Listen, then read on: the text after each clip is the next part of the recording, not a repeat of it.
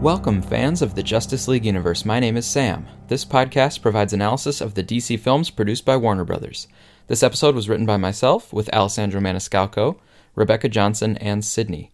You can find us on Twitter at OttenSam, at Raverin, at DerbyKid, and at WonderSid. You can also follow the show at JLU Podcast. And sorry for the delay in this episode coming. It's the end of the semester at my work, so had a lot going on, had to get grades in, and I was also lucky enough to have a doctoral student graduating and 4 master's students graduating, so that was really exciting, but it did mean a lot of projects and paperwork and stuff at the end. But the semester wrapped up, so we are onward and forward. We should be having a good slew of episodes coming out here in the next week or so. And we will start right now in this episode where we are covering Scene 28 of Wonder Woman, which is when the Oddfellows meet up at a campsite with their final member, Chief Nappy, played by Eugene Brave Rock. Brave Rock is from the Kainai Nation in Canada, and his tribe is part of the Blackfoot Confederacy. He's also a stunt performer and actually did stunts for The Revenant before playing this role in Wonder Woman. I think it was really great to see him in this role because I grew up in a town near Canada that had about 40% of the students with Native American heritage. So I have several Native friends, and we had a lot of tribal culture in the area and in the school.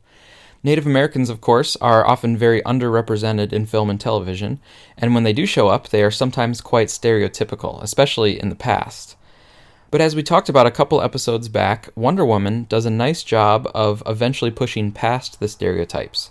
And that's definitely true with Chief. By the end of the movie, we've seen some depth to his character, and we've seen how people around him respect and respond positively to him, even if we don't know all the details of his past interactions. It's nice to see this depth and nuance for the character, because back in Suicide Squad, although it was great to have Slipknot on the squad, played by Adam Beach, I think it's fair to say that he wasn't exactly a fully fleshed out character. But Chief is great, and most importantly for the Wonder Woman film, Diana will get to know Chief and form a personal connection with him. This relationship starts here in Scene 28, and it's a nice way to build upon Diana's prior scene. In Scene 26, Diana saw many people wounded and traumatized coming from the front, but she was just reacting to them on an emotional level. She didn't know them personally. With the Oddfellows, on the other hand, and with the people in Veld later, she will go even further than reacting to a stranger's pain, because she will actually get to know these people, the Oddfellows and the people in Veld, and so their joys and pains will be that much more amplified. And we see it all through the perspective of Diana, so it's a really nice development and build in terms of the movie structure. Getting into the scene, we open on Chief's campfire, the only light on the screen. Chief says that they're late, and Steve right away feeds into the American Indian stereotype, which we talked about for Scene 25. Steve says, "Cowboy sneak attack, Chief." So this fits in with the stereotype of cowboys and Indians. But as we mentioned before, even though the filmmakers start this way, they won't stay there. In fact, even right away in this scene, we already start to see some hints of additional depth and nuance from the Chief character. Right away, we get a clear sense of a long and eventful history amongst the Oddfellows. Charlie calls Chief Big Man and gives him a hug, and then Samir embraces him as well and says very sincerely, "Good to see you, my friend." This feeds into the overarching idea that wars, although evil and treacherous in many ways, can also forge strong friendships. And with these greetings, such as Steve calling him pal, it shows that they are friends no matter what is happening in the world around them. Steve doesn't hug him like the other guys do, so there might be some undertones of tension, as revealed later with the land-stealing comment, but there is also clearly respect and camaraderie. Charlie also has a funny bit where he fans out his kilt over the fire, and then Chief notices that Diana is new among his friends. He extends his hand and speaks a greeting in his native language, introducing himself as Nappy. We have a couple things to say here. First of all, this meeting is a bit different than prior ones. Earlier, with Etta, Samir, and Charlie, it was pretty blatant that Diana did not shake their hands. She either didn't know the custom, as might have been the case with Etta, or she purposely chose not to shake, as with Samir and Charlie, probably because she wasn't too impressed with them at first glance. Another difference with those ones is that Steve introduced Diana to them, but here, Chief introduces himself directly. And then Diana gladly shakes his hand, grasping around the wrist. The other thing we wanted to say here was that Nappy is an interesting name. As brought to our attention by the DCEU Scene on Twitter, Nappy means old man, and it's the name of a cultural hero of the Blackfoot tribe. According to Blackfoot legends, Nappy is a demigod who was responsible for shaping much of the world, and who would often help or teach the Blackfoot people important lessons. There is some speculation that Napi in the film may actually be this same legendary character, but that hasn't been confirmed that I know of. Eugene Braverock also mentioned that the character is a blend of a couple characters from past comic books, namely Johnny Cloud and Apache Chief, the former appearing in many old war comics, and the latter being most famous from the Super Friends cartoon. Now, having met Diana, Napi asks Steve where he found her, and Steve says that she found him. This reverses the cultural expectation and the movie trope that the man is usually the one with agency. But here, Steve admits that Diana has just as much agency, if not more, than Steve. But even though Steve is willing to admit this much in a vague sense, he cuts off Diana when she starts to explain more details about how she found him. Steve still has some masculine pride and doesn't want all of his friends to know that he was completely helpless and had to be rescued on Themyscira.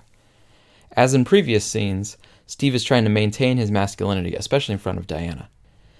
Steve unpacks some items, which he tells Diana are British tea for the Germans, German beer for the British, and Edgar Rice Burroughs novels for both.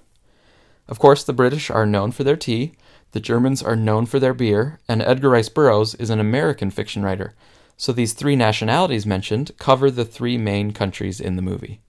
And Burroughs is most famous for the Tarzan series, published in 1914. So this is not only a historically accurate reference, but there are even some thematic connections between Tarzan and Jane, and Steve and Diana. Though in this case, it's the woman who had been secluded away from man's world, and it's the man who has found her and escorted her into society. Charlie, of course, points out there are also guns, which is supposed to be his specialty. He's excited to see Chief's stock of guns, but as we'll see in just a moment, he has a traumatic dream by the fire. And then later, he never really uses the guns. So his reaction here, when he sees the guns, may not be entirely genuine, but may just be him playing along with how he's expected to react.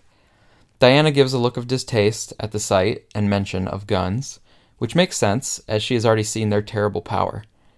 Steve, Charlie, and Samir then make a toast, saying, "May we get what we want, may we get what we need, but may we never get what we deserve." While they are inherently good men, they are self-aware of their flaws and sometimes questionable ethics, and they acknowledge that they may deserve punishment for some of their deeds, perhaps not legally, but karmic retribution. And this toast, although it reads in the moment like a simple funny line and a signal that these men share a bond of friendship, it also ties directly into one of our main themes for the movie. We've previously phrased the theme this way: mankind does not deserve to be saved, but we should save it anyway.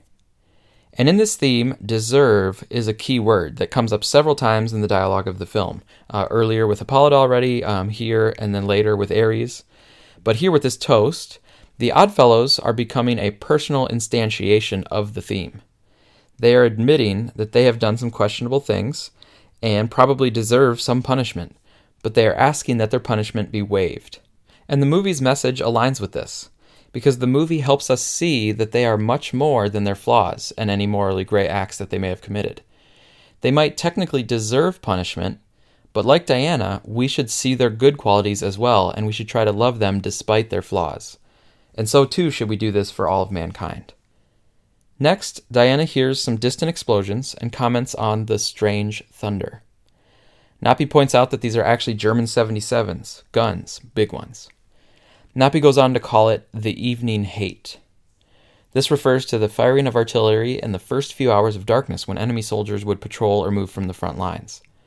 While Diana may not know this, for audiences, it only adds to the hateful nature of man as we continue to observe violent tactics being used, interrupting every would-be peaceful moment. The reference to the hate of the war also sets up a nice contrast to the love that Diana will use at the end to bring the war to a close. As with Charlie and Samir in their earlier introduction scene, we learn now that Napi too is in it for the money. Diana finds it unfortunate that Napi is an opportunist who scavenges on the suffering of others without taking a stand one way or another. Napi goes on to explain himself by talking about how he has nothing left because the last war took everything from his people. That here, at least, in the haziness of war as a nomad for profit, he has his freedom, which had been taken away by Steve Trevor's people, the Americans. This is important because it provides a cultural connection for the Napi character as a Native American. It indicates that mankind's wars and violence extend beyond just the current war in Europe, and it helps to mold Diana's understanding of the multifaceted nature of man's questionable morality, especially because, as we mentioned in scene 26, Diana has already sort of identified Steve as a good person. And now to learn that his people encroached on the freedom and land of Napi's people, it prompts the question of who of man, if anyone, is truly moral. By the way, the initial suggestion here is that Napi is a war profiteer, but later we'll see that he doesn't seem to be a profit monger at all. The soldiers are all genuinely happy to see him on the front, as if he is a warm and good friend. And after helping to save Veld, he won't accept gifts from the townspeople. So with Chief 2, we have a case where things start out kind of stereotypical, but then by the end will get a bit more complex than expected. Next, another form of violence interrupts the night. Charlie begins to react to nightmares he is having. He says, don't go in, boys, no. We can infer that Charlie is not in fear for his own safety, but for others. These boys could be children he lost, or young soldiers he was responsible for, or tried to warn unsuccessfully during a mission.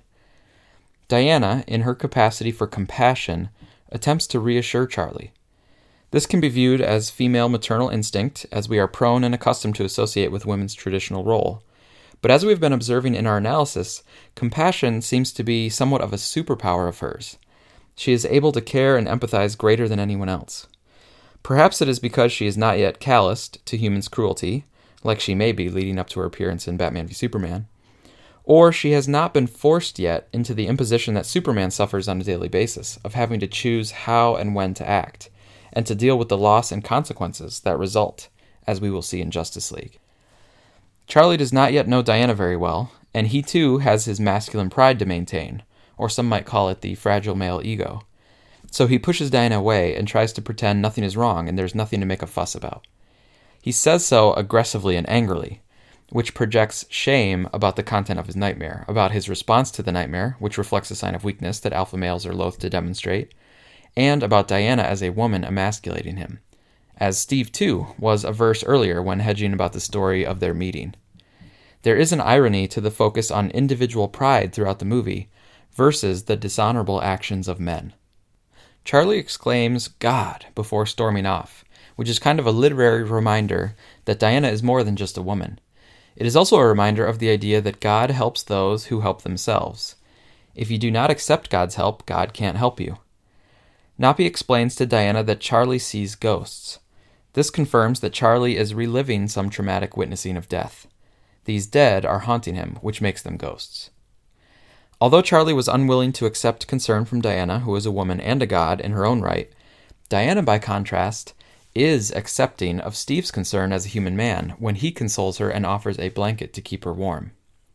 Steve also dismisses Charlie's aggression and apprehension, saying he doesn't mean anything by it. We can consider not only that Charlie means no ill will to Diana, but also that on the inside he does want to be vulnerable and be consoled. Perhaps he is even hoping for redemption. We can gather that his PTSD is likely a result of failing to protect, as it affects his ability to act in such circumstances later, which interestingly mirrors Diana's own unwillingness to act for a century after she fails to protect Steve Trevor in the final act of the film, and then she might be suffering from her own sort of PTSD just like Charlie is here. The scene rounds out with the final sound of explosions, ominously reminding us of the present danger of war and the cruelty of men. And Diana's behavior suggests she is in over her head as she is still trying to understand man, war, and everything in between in this foreign land.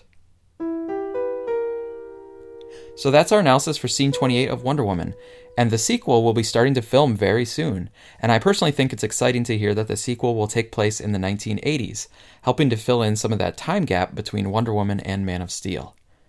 Our next episode should be out very soon, and it will be a quick stopover in Justice League, but then we'll be right back to Wonder Woman. Thanks for listening, and if you're looking for more DCEU content, we recommend the Suicide Squadcast, Man of Steel Answers, and DC Cinematic Minute.